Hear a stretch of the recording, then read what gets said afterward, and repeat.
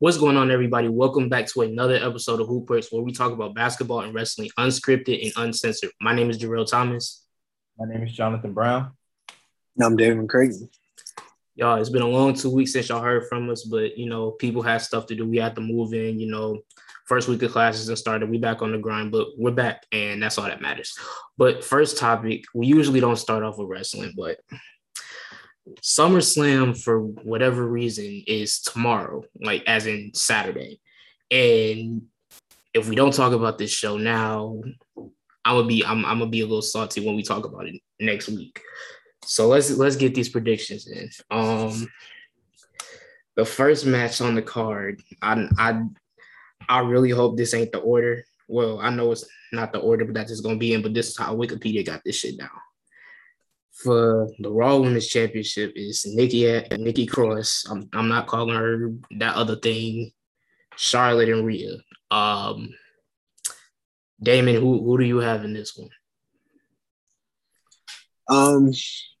Based on I was gonna say I haven't watched Raw since before since they went live, so I don't know how the build has been, but I'm assuming it's probably just gonna be a retention. I can't see her making this big scene out of the cash in and then just having her drop it right back to them.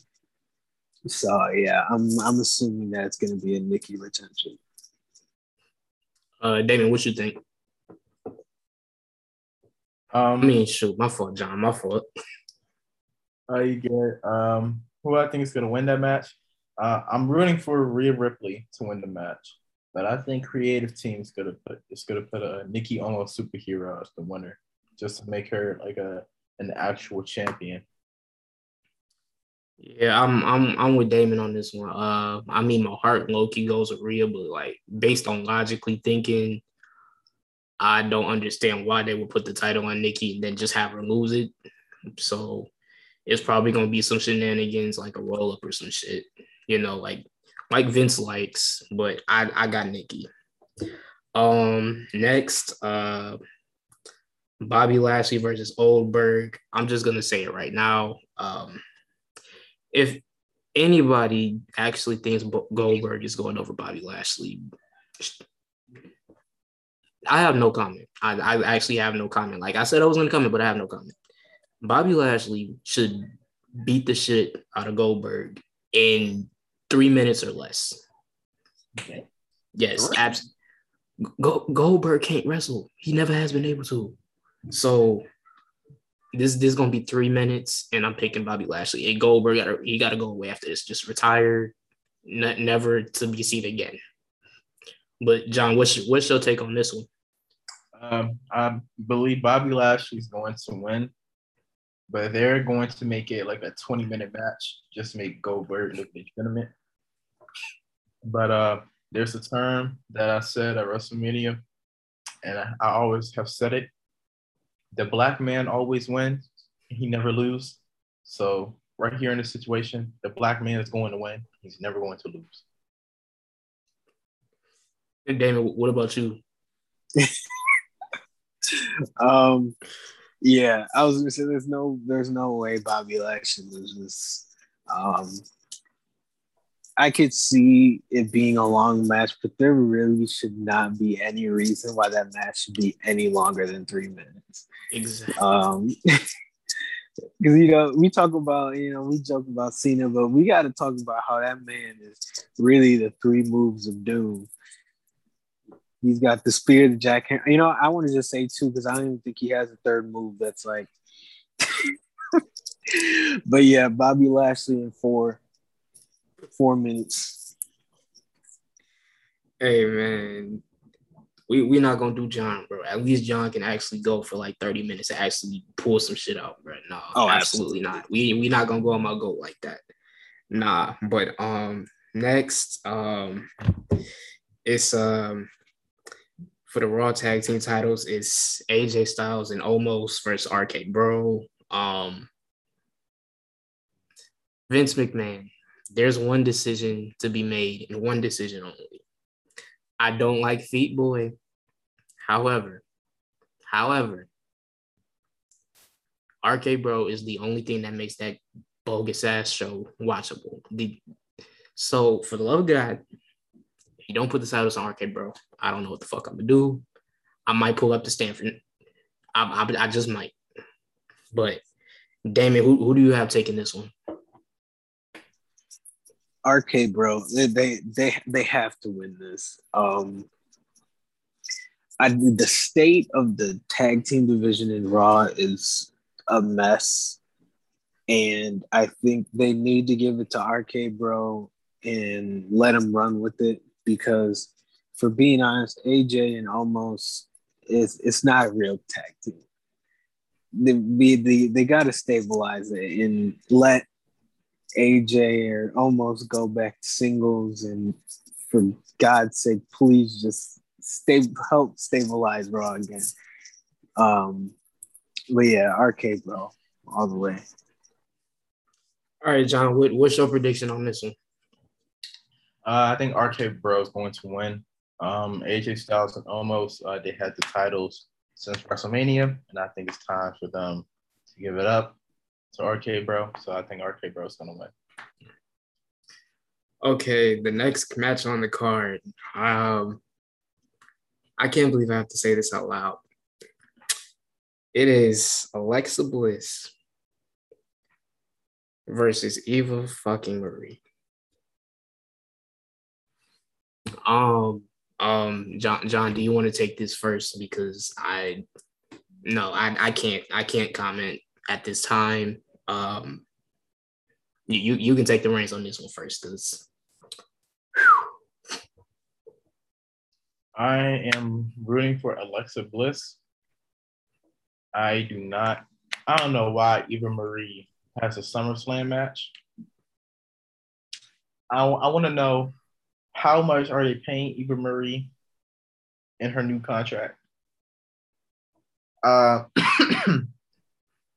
Was this part of her offer? Was this match part of Eva Marie's offer to come back? Because whoever pitched that to her should be fired. Because I don't understand how Eva Marie come back in the middle of the summer and automatically get a SummerSlam match. Meanwhile, Naomi can't even get a match.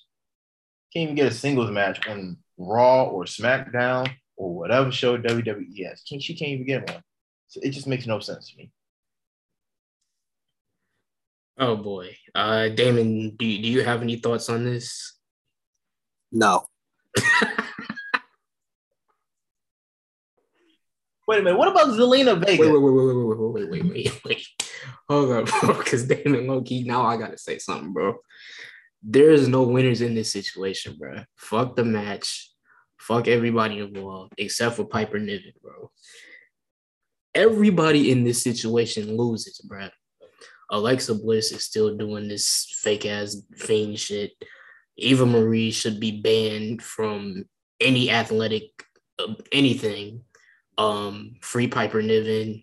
The fans lose because why is Eva Marie back wrestling when Zelina Vega, Naomi, Liv Morgan? Do I need to go on? I don't get it. I don't get it. You have Piper Niven, who actually is a good wrestler. You give her this bogus ass nickname. What the fuck is a dewdrop? I don't know. I don't know. I don't understand. And you have her as a sidekick to the worst women's wrestler of all time. And I don't know why the fuck they did this.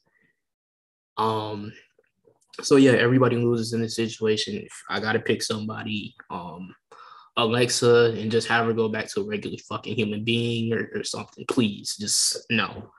Okay. Let's get through this last Monday Night Raw match before I really start to lose it. Well, actually, two more. The next one, Drew McIntyre versus Jinder Mahal.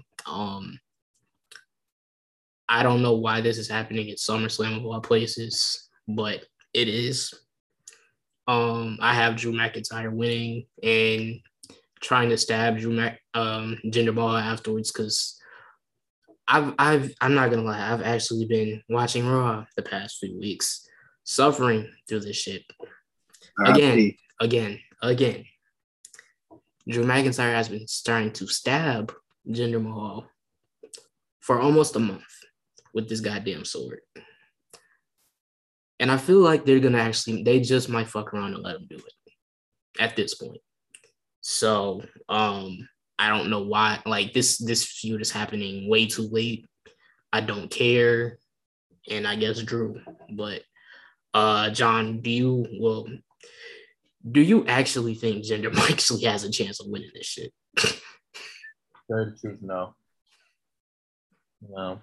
I mean, I mean, in order to make this storyline better, you might as well bring Heath Slater back and just reform the 3MB to just make the storyline better.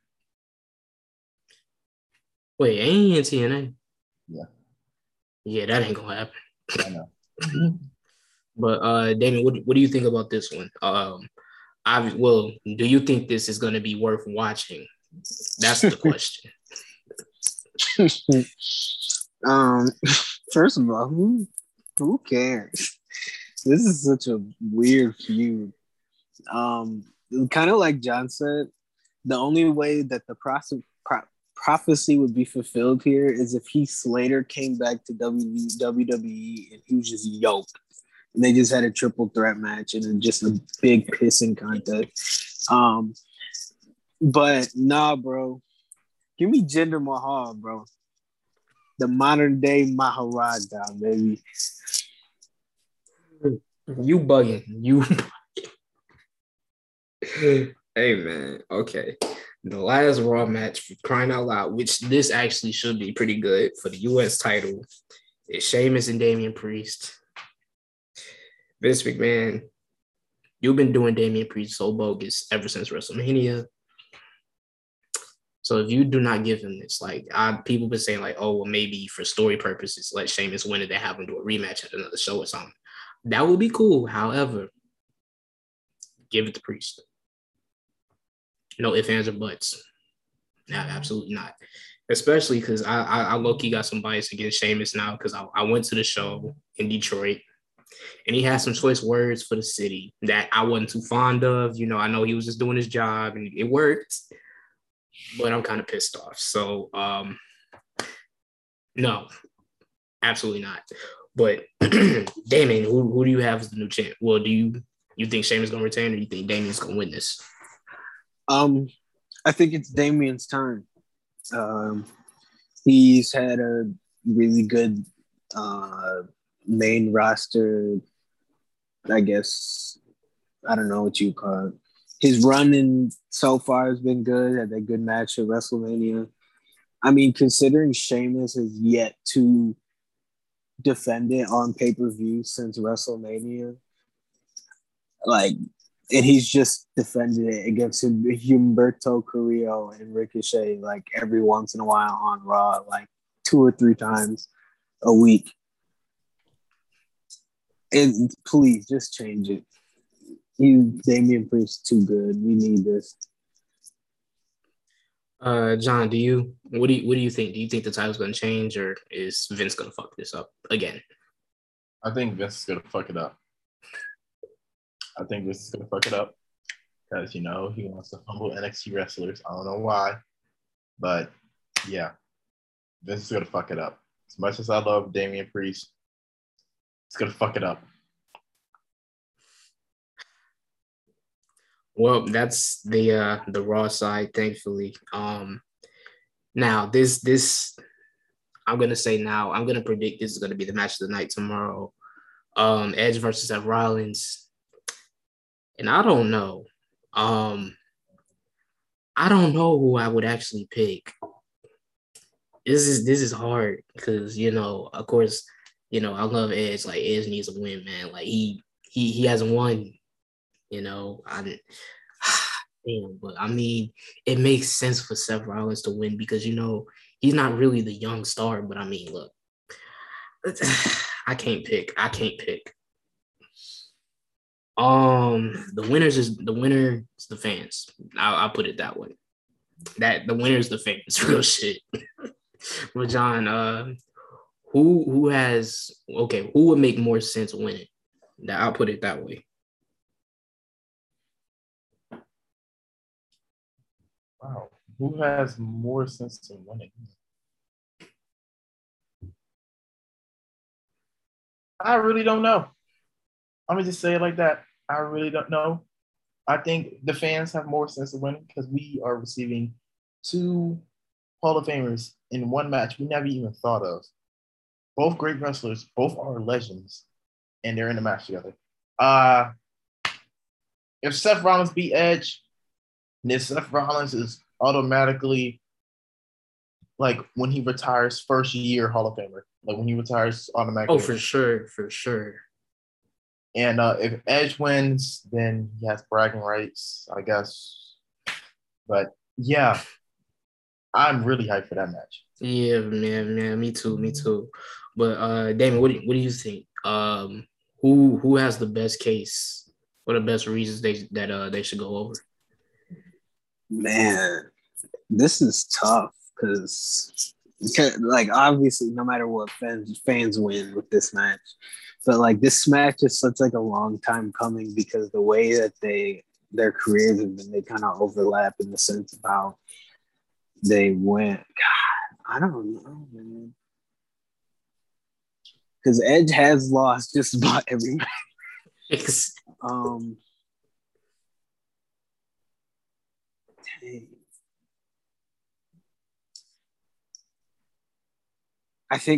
So I'm saying I think I want Seth Rollins to win, but I think Edge is gonna win. Yeah, I can see it. I still can't pick though. I just can't. But next up, the SmackDown Tag Team titles, the Usos versus the Mysterios. The Mysterios aren't winning. I'm sorry. I'm sorry. I don't know why anyone would think otherwise, but they're not. Basically, what's gonna happen is, and I can feel this shit coming because I've been watching SmackDown, and it looks like Dominic and Ray got some tension. So I feel like what's gonna happen is Dominic gonna end up getting a little too hype. He gonna get distracted, rolled up, and whatever. Ray gonna get on him about it, and Dominic is gonna beat his ass. The son turns on the father. I'm calling that. I'm calling it now. I'm calling it. That's the way I'm gonna put it. It makes sense, you know. I mean, Dominic's okay, but it's just kind of like, okay, he's his dad's son. What's more to him? So like, if they did a father versus son feud, that shit would low key go crazy. But Damon, what do you? Okay, I'm pretty sure the result is obvious. Okay, what do you think the outcome is gonna be? Like the aftermath. Yo, that's a really good theory. Because like you said, I haven't been watching SmackDown either, but that would be a really cool way to kind of further the feud because, like you said, there's no way the Mysterios are winning. Like the Bloodline dynasty, kind of the run right now has too much momentum to just kind of get shrunk by that. But I think kind of setting a tone for like a career versus max match between the two or something like that, I think would be really dope long term than them just winning the championship back. Yeah. Yeah. John, do you think that they could actually pull the trigger on the feud after this? Like a Rey Mysterio and then Dominic? Yeah. I can't see it. Nah, I can't. No way, because no way Dominic would turn heel on his father after his father fought for him at SummerSlam 2005 against Eddie Guerrero. No. I mean, technically, that's not his dad. Like, if we really want to go deep, I mean, technically, that's not his dad anyway. But you know, you remember that storyline, 05 when Eddie came out and said that Dominic was his son instead, and that he gave him a ring.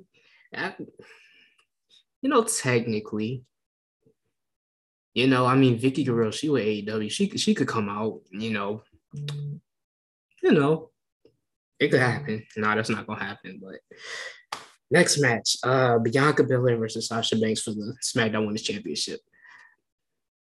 I've heard rumors that this might not happen, and they haven't disclosed why it might not happen. But this needs to happen. I'm absolutely these two black women, these two amazingly talented, beautiful black women who had the match of they had the match at WrestleMania. They stole the show both nights. There was also a story going around that Megan Thee Stallion was supposed to be a SummerSlam tomorrow with Bianca. But somehow Vince fucked that up. So I don't know, but Bianca has to win. I love Sasha. I know Sasha she has a reputation as somewhat of a loser in big matches. I understand that, but Bianca Belair is like one of the hottest things in the company right now. So it would be stupid to take it off of her. But John, what do you think? What do you think? Do you think it's gonna happen? If it does, who should win it? I hope the match happens. I think it would happen, and I think Bianca Belair is going to win. Yeah, I think Bianca Belair she's going to win. If Sasha does win, I won't be mad. I think it will be an actually smart move because we got the villain back who betrayed Bianca, and then now she's champion again, and she's just dominating everyone in the women's SmackDown. So the fans win again. Exactly. Damon, what you think about it? Yeah, I think Bianca retains. I actually happened to stumble across an article, I think it was either yesterday or the day before, talking about kind of the rumor about it not happening because they got pulled from live events. But I guess they were just doing that just to make sure they're good, kind of just like a rest kind of thing. So I think that they should be fine, but hopefully it happens because the fans win, and I wouldn't be mad at either winning, but it'd be nice to see Bianca, continue a nice long reign. Yeah. I think also pull them because they don't want another Bayley to happen. Oh, yeah. I mean, but she got hurt while she was training though. So I mean, I understand it, but I think they're the only two women on the card. So I need them to be there. Not even because they're women, but they're black as well. And they're Bianca Belair and Sasha Banks. So but let's get to the main event. The moment we've all been waiting for. Ever since the rumors came about for the Universal title, it's Roman Reigns and John Cena. Now, let me make this very clear. And when I say this, I speak for me and Jalen when I say this. Vincent Kennedy fucking McMahon. As much as I love Roman Reigns, I swear to God, if he somehow beats GOAT John, I'm straight up coming to HQ. I will burn that shit to the fucking ground. With sticks. I will rub some sticks together and light that bitch myself. No lighters. No, we're doing this shit old fashioned with my bare hands. Y'all are not about to interrupt this man officially being cast as the GOAT, okay? People saying oh, well, they might do it as a jab at Ric Flair. No, they had this plan beforehand. So stop that. By the way, speaking of Ric Flair, man, I know the picture wasn't him, but hey, man, go Rick. Y'all, if you know, you know. Go Rick. That's all I'm gonna say. But oh boy. John, he has the potential to win his 17th chip, which he deserves. I don't see any reason why Roman should win. I love Roman, but it's literally Cena wins a rewrite. This is One Night Stand 2005 in reverse, bro. If Cena loses, we riot. I'm serious. Like, I will go to Stanford, bro. I ain't never been to Connecticut. I ain't never thought about Connecticut, but I'll be there. Trust me. I'm not fucking playing, Vince. I'm not fucking playing. Do what needs to be done. But John, do you think they're gonna do what's necessary? I really hope so. I really do. I really do, man. I want John Cena to win. But I have a feeling. Creative's gonna fuck up. They're gonna put Roman as the winner. But going back onto the Usos and Rey Mysterio, I think the Usos are going to lose. And then when Roman wins, and then Usos come out to celebrate, Roman's gonna beat them up. Because he's like, you're not the tag team champions no more. It's the bloodline. We never lose. Whisper that. It makes you hear. I could see that. I hope that's not what happens, but I could see it out. But Damon, what do you think is gonna happen?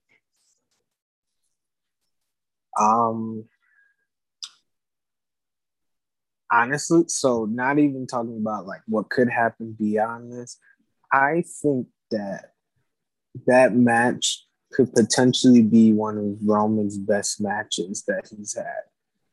I think that this has the potential to be one of his best matches ever. Storytelling wise, I think this could be an amazing match for him. Man, I wouldn't be necessarily mad if Roman won, but I think that John Cena should win because I think he deserves to have the title record. And this is the opportunity to start doing that. Because, I mean, if you look back, Roman beat John Cena the last time this happened. So it's not like it's not like he lost the first time and has something to prove. He's already beat him. So it's not like he hasn't beat him before in this similar situation. So I think John Cena wins clean. Can we just talk about the build for this though? How this has been one of the best builds they've done in years. Cause this shit here, they brought up fucking little nods to CM Punk and you know Dean Ambrose. They talking about missionary position, man. This is top tier, bro. And apparently, like, you know, Roman not getting scripted no more. So apparently, from what I heard, what they did last Friday, they completely did that shit off the top of the dome. And man, that shit's been beautiful to watch. But yeah, that's gonna do it for our SummerSlam predictions. I don't think we're gonna get any of these wrong. If we do, then there will be hell to pay for most of these. But the next wrestling topic, the most overrated wrestlers of all times. This is gonna be like a just little discussion. Some names that come off the top of my head. Of course, Kenny Omega, Hulk Hogan, the Young Bucks. I'm trying to think who it was. Somebody else, but I mean, just trying to break those down. What did Hulk Hogan do? Good. Can either one of y'all answer that for me? What name one thing Hulk Hogan did well? Be a face to little kids. I was gonna say he just was the original face of wrestling. For reasons I don't understand. Eat your vegetables and I don't know. I mean, Randy Savage was right there, but you know. I was gonna say Randy Savage was very irresponsible at that time period. So I don't think he was the right person to be the face of a company. Okay, I get that. I mean, the Young Bucks, they have the same match every week. and they just get applauded for it. And I don't understand, but sure, okay. Best tag team ever. Wow, no. That guy Kenny. I mean, he's good. Don't get me wrong, but everybody says he's the GOAT. No. First of all,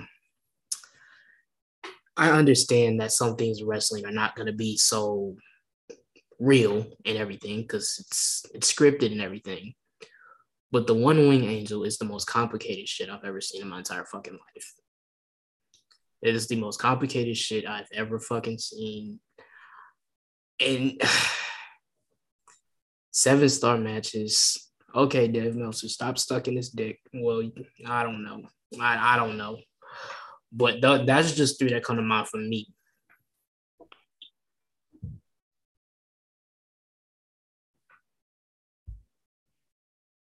All right.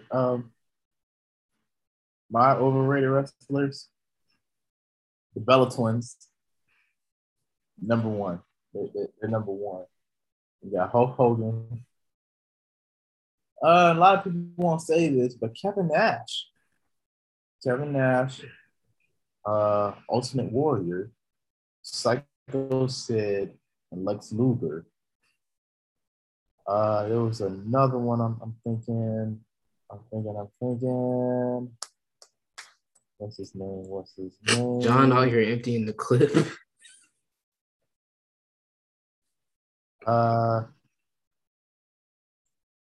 his name? Goldberg. Oh, yeah. Goldberg. Him. Seen in present Goldberg. Overrated. Who was overrated? Great Khali when he first came. Great Khali went from the guy that won't be defeated to, he's just a guy for the kids. And it's like, what in the world? Punjabi Playboy, baby. And then he come back for like Jinder Mahal. Yes, in the Punjabi, the prison match, forgot about the bamboo. I forgot about that. Oh my god. For one match. I think we collectively forgot about that match. Hey man, chill. That's a Hall of Famer, bro. He came back to help Jinder Mahal, and he didn't even, become a sidekick or anything like that side, like he was before when he first came in WWE. Yeah, those are my overrated. This man real life emptied the clip on the whole industry, dog. I'm fucking weak. But Damon, what's yours? Yeah, so I definitely initially agree with everyone that's been named so far, but I have one that's a bit controversial. We've been talking about him a little bit so far today, and I believe a very overrated person is Mr. Ric Flair. Let's talk about it for a minute. Do I even want to let you finish? You know what? Go ahead. I want to hear your reasoning first before I hold you. Okay, so we know he's won all the championships. That's fine. First of all, answer me this question, and I need you to unbiasedly answer this question first. Was he a good wrestler? Yes. Yeah. Yes. What do you? I mean, if we're talking like 2006 and afterwards, okay, but 90s, right? Like, what did he do really well though? From the selling to making people hate him to making people actually love him to the submission that he had with the figure 4 leg lock, and then creating the 4 Horsemen stable, which revolutionized group stables. If it wasn't for the 4 Horsemen, then there wouldn't be no New Day, no Evolution, no Force. What was that 4 Horsemen group in TNA? You talking about main event Mafia? Yeah. Oh, It wouldn't be yeah, them. Yeah. Four Horsemen. Oh man. John just said everything. I ain't gotta say nothing. Ric Flair, dog. Um, oh, Dude's just not my cup of tea, honestly. oh man. That's like borderline saying Bret Hart overrated, dog. Oh. Whew. See, I forgot to post the worst takes poll on my IG, so that's just gonna be our one for the day. And wow, bro. That's crazy. That's crazy. Do you have another one on the overrated list? Because I just want to hear another one. Yeah, you gotta redeem yourself with that one, dog. You gotta redeem yourself. Let me see. I was thinking about somebody else before that.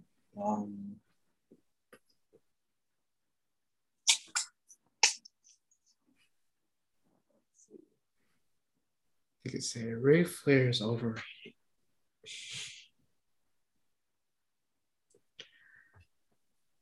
His daughter too. No, I'm playing. I'm jokes. Oh jokes, no! jokes, I would have left. I would have left. Jokes. I would have left the call. Jokes. Now the number of times she's been champion, yeah, hey, yeah. But I don't know. Rated on nah. But boy, damn. Oh man. But if you don't have another one, that's gonna do it for the wrestling side. Yeah. And moving on to the NBA. Our first topic, NBA wise, is the most toxic NBA fan bases. Oh, that's easy. Like, all right, John, go ahead. Easy. Number one, Los Angeles Lakers. They're the most disgusting, noisy fan base in American history. They make me sick every freaking year, ever since LeBron joined the Lakers. You know we're going to win it, right? You know we're going to win it, right? You know we're going back to the finals, right? You know we're going back to the finals, right? And then when LeBron got eliminated first round, oh, if AD wasn't hurt, we would have passed seats.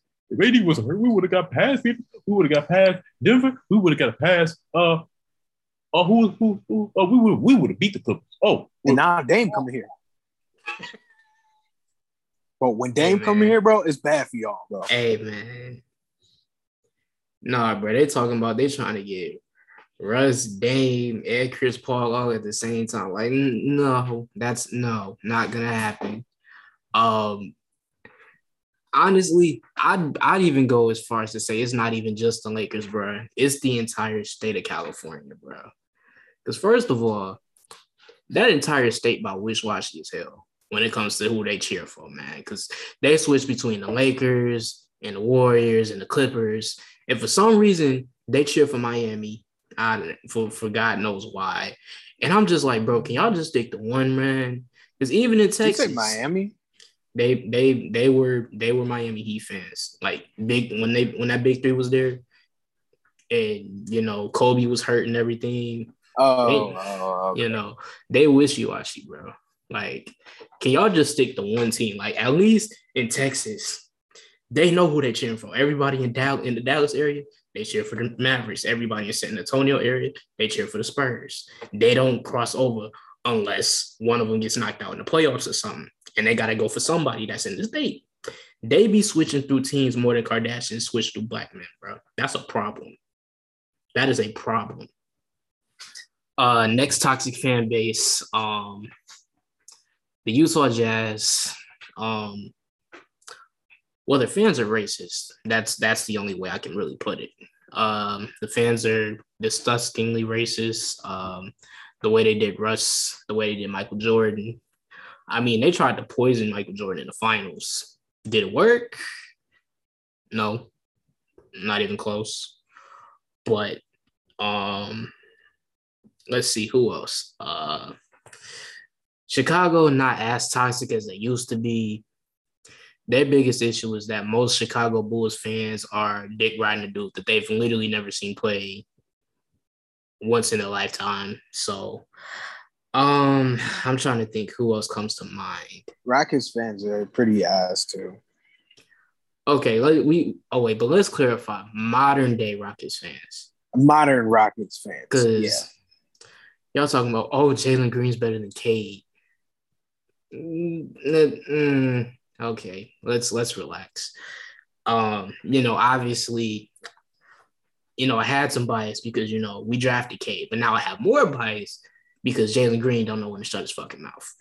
For people that are saying, oh well, Jalen Green outscored Cade, dude, I want y'all to realize that Jalen Green scored 25 points, but 18 of them bitches came when Cade wasn't in the game.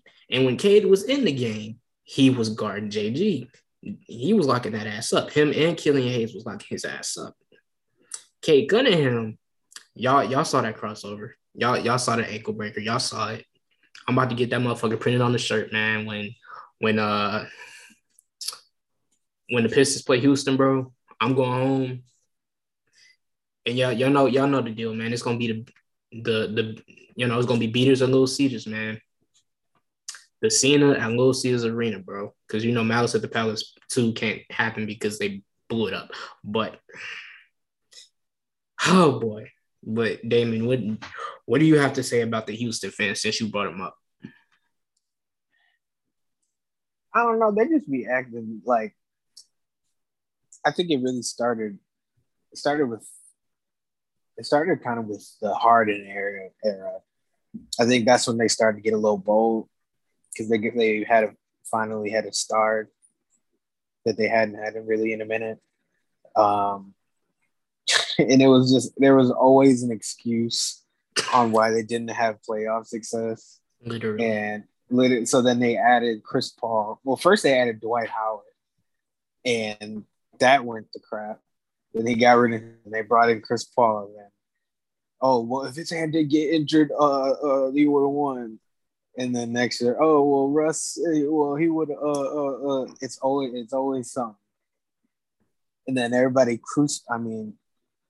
crucified James Harden once he finally wanted to leave.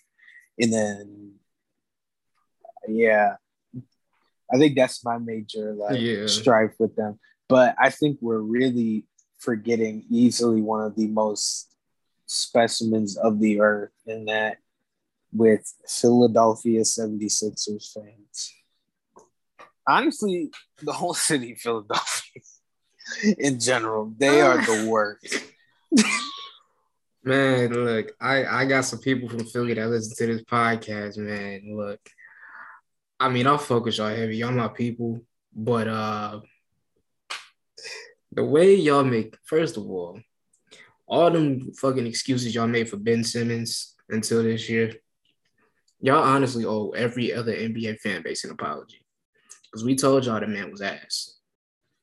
But y'all kept hyping him up, saying, oh, well, it's the Kardashians' fault. Or, he's just losing his confidence. Like, listen, I mean, I understand, probably losing his confidence because I don't know what the fuck happened after Summer League 2016. Or was that 2017? See, I don't even remember when dude got drafted. That's how long ago it was. But he was shooting mid-ranges and everything, and he was doing his thing, man.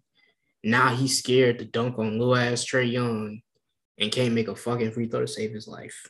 Free Joel Embiid, man. I know they just gave him the max contract, but free him. I honestly don't even free him, bro. Y'all just need to blow it up and build around Embiid, man. Get rid of Daniel Green, get rid of Ben Simmons. I don't know, man. Trade for Dame, at least, please. Trade for Damian Lillard. Get rid of Benjamin.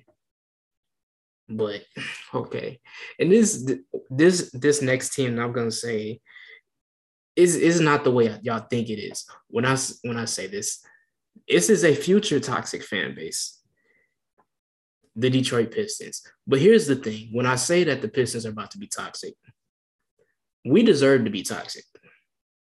We dealt with y'all bullshit for 14 fucking years. Y'all was talking about, oh well, the Pistons are always bound to be garbage. But look at us now. Look at us now. Number one pick. We got solid young core. We had a candidate for most improved player of the league who should have been an all-star. We deserve to be toxic. So when my Cade Cunningham jersey comes in October, I don't want to hear it. I don't. Y'all gonna hate me, and I'm gonna make sure you hate me all season long. I'm going to absolutely make sure that y'all hate me with a passion. And I can't wait. Okay, but moving on to our final NBA topic, we're going to be grading some of the teams' off seasons thus far. And I want to start with the Lakers. My question is, who has Rob Pelinka been around? Where is all this cap space coming from? Because something ain't right. Something ain't right here. Because this man has fleeced the league of talent. In one offseason, you get Russell Westbrook, Carmelo Anthony, Malik Monk, Dwight Howard. You re-sign Taylor, among other pieces. And you still have Anthony Davis and LeBron James. I don't know how he did it. And I don't like the moves because now I have a reason to hate the Lakers. But y'all cannot say that this was not an A+ thus far. And I don't see how it could get worse. Like, they even got rid of Dennis Schroeder. Motherfuckers say he wanted $100 million and took like 1.5 million or something like that. Got rid of him. Man, that's, oh boy. And y'all upgraded him with Russ? That's crazy. So I got to get that move an A+. But Damon, what would you say about the Lakers? I agree. They had a very aggressive offseason. They definitely needed, I don't know, I didn't think they were going to be aggressive enough to get Russ. Not in a million years that was going to happen. But that might be the piece to get them to where they want to be. And like Russ said, he's like, we getting them together and we taking these young cats out. And that just might be the formula. Once they figure out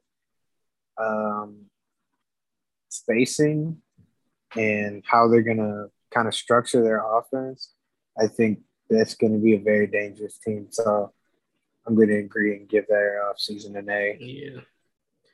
I'm right with you. I want Russ to get a ring. I would rather it not be with the Lakers. So I'm not gonna root for the Lakers. I'm gonna root for Russ. Let's see. Another team that I have to talk about is the Portland Trail Blazers. And that's just a solid fucking F. They are doing everything in their power to make sure Damian Lillard requests a trade, which he should have done a long time ago. What they've done absolutely nothing. Not like it'd be different if they hadn't done anything to convince Dame to stay, but they've done nothing. I can't name a single free agent who or trade that's happened in Portland. I can't. I mean, Ben McLemore. That takes them all the way over edge. They're going to be NBA champions now. Ben McLemore. No. Come on now. Your franchise player is trying to leave, and you're doing nothing to get him to stay. Like, at least when Houston was about to lose James Harden, at least they traded for John Wall, and they signed Boogie. Like, they did something at least. So, F. That's all I can say. But Damon, what do you think the Blazers could have or should have done if they're trying to keep Damian Lillard on the team? I think they should have been more aggressive in free agency. They didn't have a low enough draft pick to be super aggressive in the draft, to be honest. I don't fully know what their cap situation is, but they should have done more in the free agency. He needs something. McCollum and Nurkic just it's not enough. whether it was either adding another star or even bringing more solidified rotation guys, I think even could have helped that team more. I was gonna say the only team I could think of that had just as bad of an offseason would be the freaking Mavericks. Their offseason was laughable. And Dallas only literally had to make one move. That's literally all they had to do, and they didn't do it, and they still haven't done it. So I don't understand. And then I don't. But speaking of Dallas, I'll give him a D minus. You know, I mean, they gave Luka the max contract, which I'm perfectly fine for because he deserves that. But you still got Porzingis on the roster, and then to replace Rick Carlisle, you bring in Jason Kidd. And Jason Kidd, you know, I don't know how many, like, if y'all have read the Giannis book yet. I've read excerpts of it. I haven't bought the book yet. But there's just so many Bucks stories of when Jason Kidd was over there. And I'm honestly terrified for Luka and all of them. And Tim Hardaway Jr. Oh, yeah, they did resign Tim Hardaway Jr. He should have came back home and went to the Pistons, but that's okay. But Jason Kidd might be one of the most toxic coaches in NBA history. And I'm honestly terrified for Luka. So, yeah, I have to give him a D minus. What was the other team I was thinking of? Oh, yeah, Damon, I'm gonna let you take that one first, but the Bulls. You say you want me to talk about the Bulls or talk about the Mavericks? The Bulls. They had a really aggressive. I really liked their moves this offseason. I think Lonzo Ball can, barring any. I know they said they're investigating or whatever, but barring that, I think Ball was a really good move. Who did they draft? Who did they draft? I don't remember. Wait a minute. I can't even. I feel like they drafted somebody. Was it Scotty Barnes? Or did he go to Toronto? He went to Toronto. Let me look. I'm looking it up right now. Who's it? Bulls 2021. They got Ayo Dosunmu. Oh, I thought they had a lottery pick. That's their only pick. Yeah, they had a second round pick. I thought they had a lottery pick. Mm-hmm. But yeah, I liked it. I think they're really starting to build a solid roster. They had a solid core with LaVine, Vucevic, Kobe White, Wendell Carter is not there anymore. But yeah, they're solid. I'm excited to see what they do this season. Yeah. I can't believe I'm saying this, but I'm actually gonna enjoy watching Chicago Bulls basketball because I hate the Bulls. The moves they made, you could argue between them and the Lakers are having the best offseason, man. I mean, they stole Lonzo from New Orleans. They stole Lonzo, man. They got Lonzo now. They added DeMar DeRozan. They got Zach LaVine, Vucevic, Kobe White. Man, I'm just so shocked because they've really fleeced New Orleans. Like, of all people that they could have given to get Lonzo, that they brought in Garrett Temple and Satoransky for Lonzo. Lonzo Ball. I have no comment on New Orleans, but Chicago, well done. I'm actually gonna enjoy watching Chicago games this year.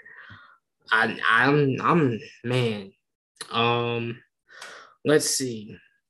The Pistons, I mean, in regards to really off-season moves, they haven't done too much. I mean, they re-signed Corey Joseph for God knows why, but they did re-sign Hamid Diallo, Saben Lee as well.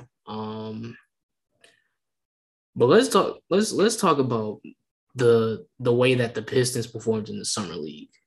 Now, obviously, they're not the summer league champions like I predicted, but boy, oh boy, like I saw some really great things. Sadiq Bey created his own shot.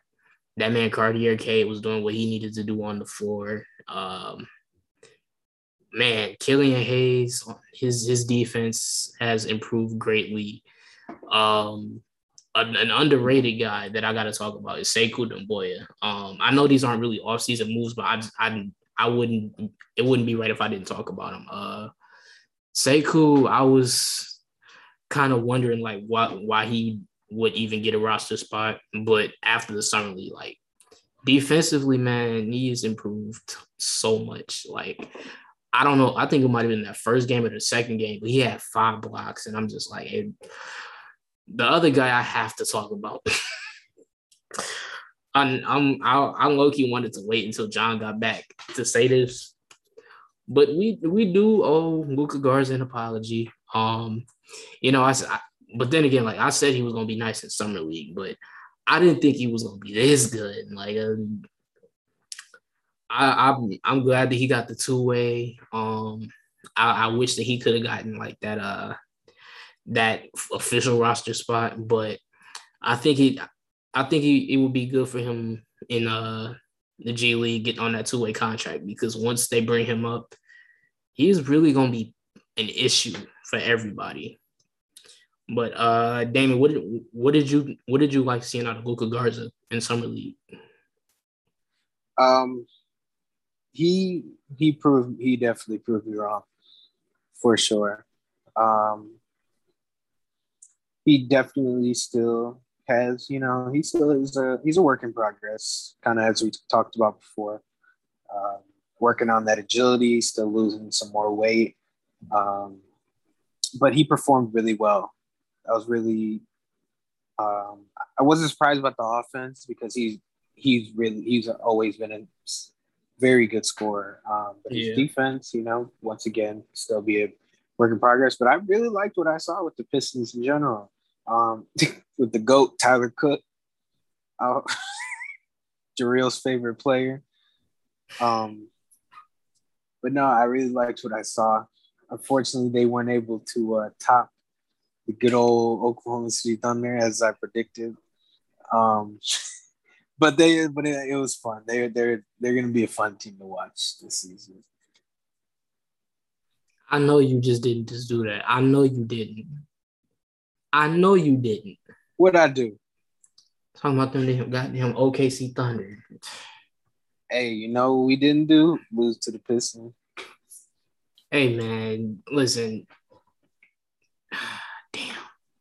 I can't even say nothing. I can't even say nothing that time, man. But the last team I want to talk about now that John is back.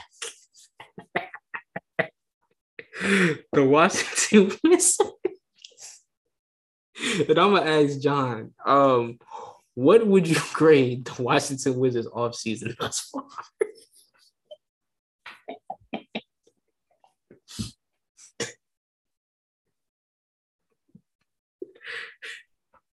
On a grade scale of A through F, give it a C.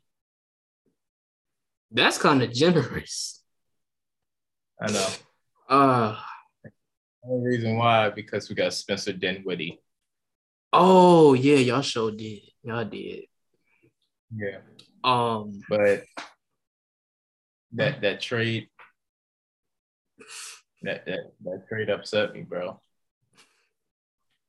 I mean, I don't know how you give up Russ for Kuzma, Harrell, and Caldwell Pope, and then we get Aaron Holiday. And then, Spencer Dinwiddie, he's nice. He's a good player. It just ain't Russ, man. I thought Russ was going to be here for 2, 3, 4 years. But apparently not. But that upset me. I don't know what to say, man. See, I like Spencer Dinwiddie and I like Montrez. I like KCP. But man, look, the reason I gotta get y'all a D is just off of the fact that not only did you lose Russell Westbrook, but in return, although you got Montrez and KCP, y'all got MVP Kyle Kuzma. Oh my God. Look, man, I'm sorry, but I'm not sorry. Oh boy, the Washington Wizards, man. The future rebirth of the Seattle Supersonics, ladies and gentlemen. Give it up for the Wizards. Wow, the Seattle Supersonics. Hey man, you'll still have the Mystics. You'll be fine. Come on, man. You're a WNBA champion, bro. You got that. You still got the Mystics. I know, but I want to win both, bro. I want to win both. Who says they're an NBA champion and a WNBA champion? You got Bill Laimbeer. I'm trying to be both. I'm trying to be both, man. If the Wizards win a title by it's 2021, if the Wizards win a title by 2026, I will shave my beard off. That is 2030. No, that's stretching it. That's stretching it. Because that's more so Pistons range. I will shave my beard off for 6 months, and I'll leave it for 3 months. That's how dead serious I am. Because y'all know for those of y'all, like, my beard is my pride and joy, bro. I mean that. But that's gonna do it for the NBA side. And moving into the WNBA, we are a couple weeks late talking about this. Well, a week late. But the Commissioner's Cup happened, ladies and gentlemen. And I hate to say I told you so, but I told you so. I would like a public apology on air from both Damon and John for doubting Breanna Stewart and the Seattle Storm. I'm waiting on that apology. Who doubted them? Y'all said, but here's the thing. I'm not saying doubt it, but y'all were, bro, listen, because y'all was on my head for rooting for Team USA, and y'all both said Connecticut was winning this. Listen, that game got out of hand quick. I look, it was real close in like the first quarter and like the beginning of the second quarter, and I don't know what happened, but Breanna Stewart and Jewel Lloyd and Sue Bird, I don't know what they tapped into, but they won by more than 20, and it was a 22-point win in the Commissioner's Cup, man, a midseason tournament.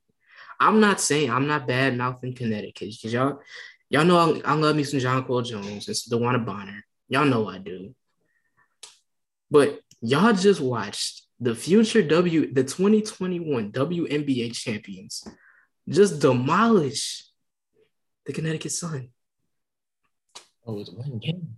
I was going to say, you also have to take into account that one of those two teams just had 9 players just finish the Olympics, and they've been playing basketball, and when the others have been off for how long was that? Almost a month.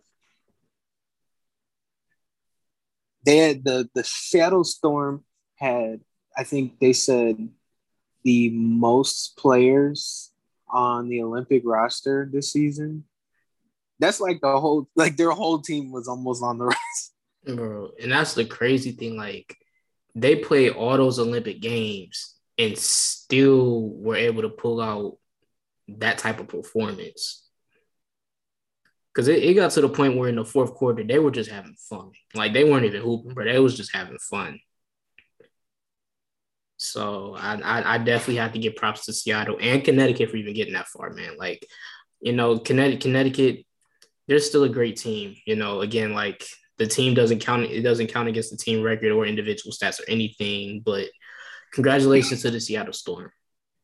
the I don't think that soon to be. like that for him.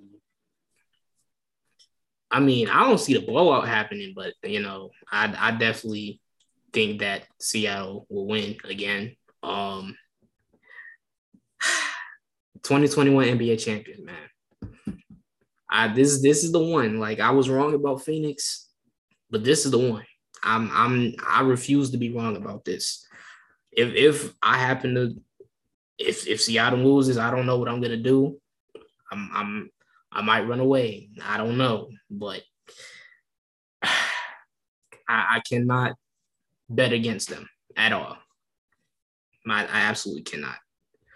But what did y'all? Well, John, I'll ask you first. What did you like seeing out of Connecticut in that game, even though the game really didn't count much towards the rest of the regular season?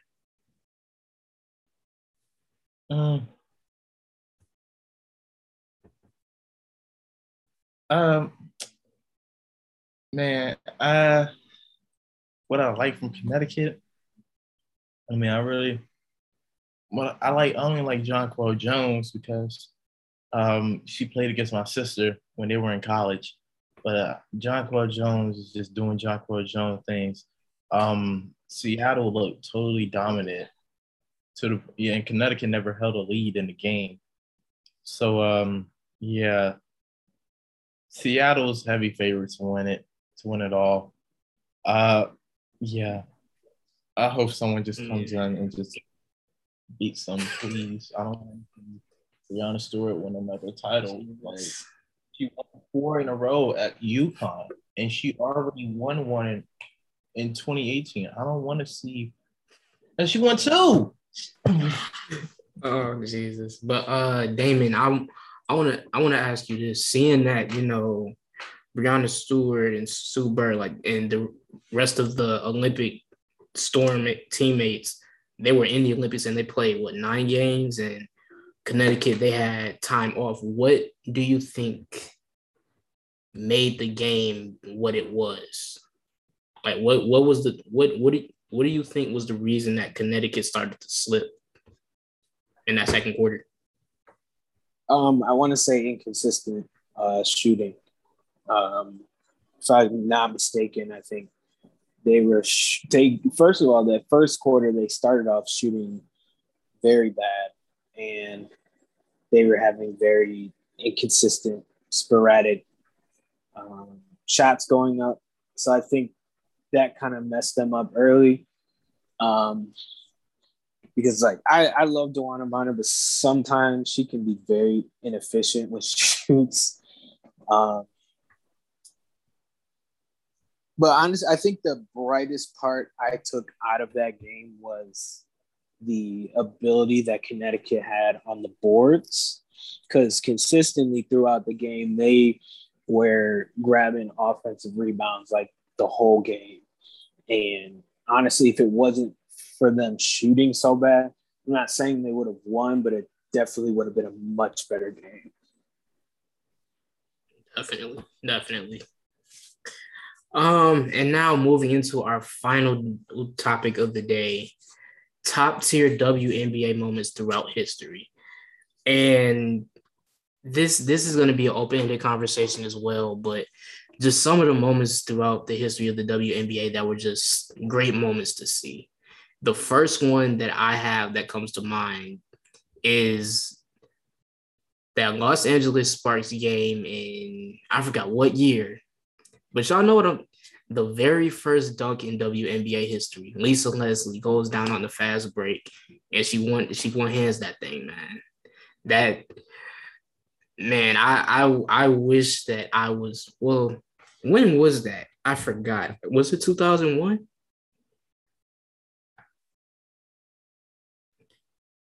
That's a moment that I wish that I could have been a part of, because, I mean, everybody was like, oh, well, it's the WNBA. When are they going to dunk? When are they going to dunk? Is somebody going to dunk? And seeing Lisa Leslie for the very first time in the history of the league throwing that down. And then, not to mention, like, that dunk, we never thought we would see much of it again. And then we see Candace Parker dunk. And then we see Brittany Griner dunk multiple times in multiple seasons. Like, I think Brittany Griner dunks at least twice a season. And every single dunk is just special because you don't see it often. Like, women are not known to dunk a basketball because most women are not that tall to be able to do it. What has happened, like Brittany Griner, she has been, at least 2 times every season. But that's one of my moments has to be the Lisa Leslie dunk. Damon, what moment comes to mind for you first? Being from Detroit, we definitely I feel like we gotta talk about our good old Mystic. It's not Mystics, Jesus. I was thinking about John. Detroit Shock winning all them championships. Obviously, I didn't really watch the WNBA much outside of this past season, but one thing that I always heard and saw growing up was the Shock being a great team here. And it's still a Bring Back the Shock podcast. Get on that WNBA. We want that. John, what's a moment that comes to mind for you? I got 2 moments. Teresa Weatherspoon in the WNBA Finals against Houston. The Houston Comets when they were about to lose the series, and it was the New York Liberty about to lose the series against Houston, and Houston was already having their confetti coming down. And Teresa Weatherspoon got the ball, shot the ball from half court, banked it in, and forced a game 3, I believe, game 3 or game 5. And the whole arena was just shocked, like, holy crap. If you haven't seen that, I recommend watching that. And then the second one I would have to say is happened in the bubble. Shea Petty hit the buzzer beater in the first round of the playoffs when she was playing against Phoenix Mercury against the Mystics. Oh my gosh. Watching that game, I was rooting for the Mystics to win. I was like, we were up. We were up by 6, or I think we were up by like 4 or 5. Well, like a minute 30 left, and we lost. And when Shea Petty hit that buzzer beater, it was like revenge on us because it showed that she won a championship with us, and then we cut her in the middle of the season in the bubble just for her to get signed by Phoenix and then eliminate us in the first round of the playoffs. I mean, that was karma, and that was a legendary moment. Man, another moment that just comes to mind for me, like I've been waiting to say, I'm surprised that neither one of y'all has said this, but Dallas Wings versus New York Liberty in 2018, when Liz Cambage drops 53. Let alone, for context. So Liz Cambage was drafted by the Tulsa Shock, which was originally the Detroit Shock, which became the Dallas Wings. She left the WNBA because she didn't want to play in Tulsa for 5 years. Comes back, plays for the team she hates, and drops 53 points. I don't know about you, but if I'm playing for a team that I don't like and I drop 53 in a game, that had to be her coming out party. Like, it had to be. Like, that specific moment is what drew everybody to Liz Cambage. And that's why everybody's paying attention to her with the Las Vegas Aces, which is why I'm kind of mad at 2K, because for whatever reason, Liz Cambage is not a 95. But you know what? I'm not even going to go there today.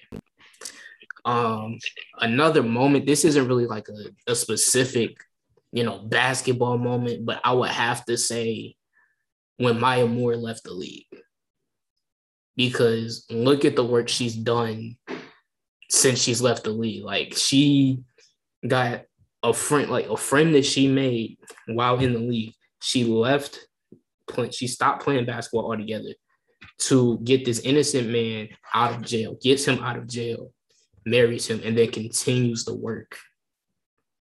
I miss watching Maya Moore play, but the mission is more important.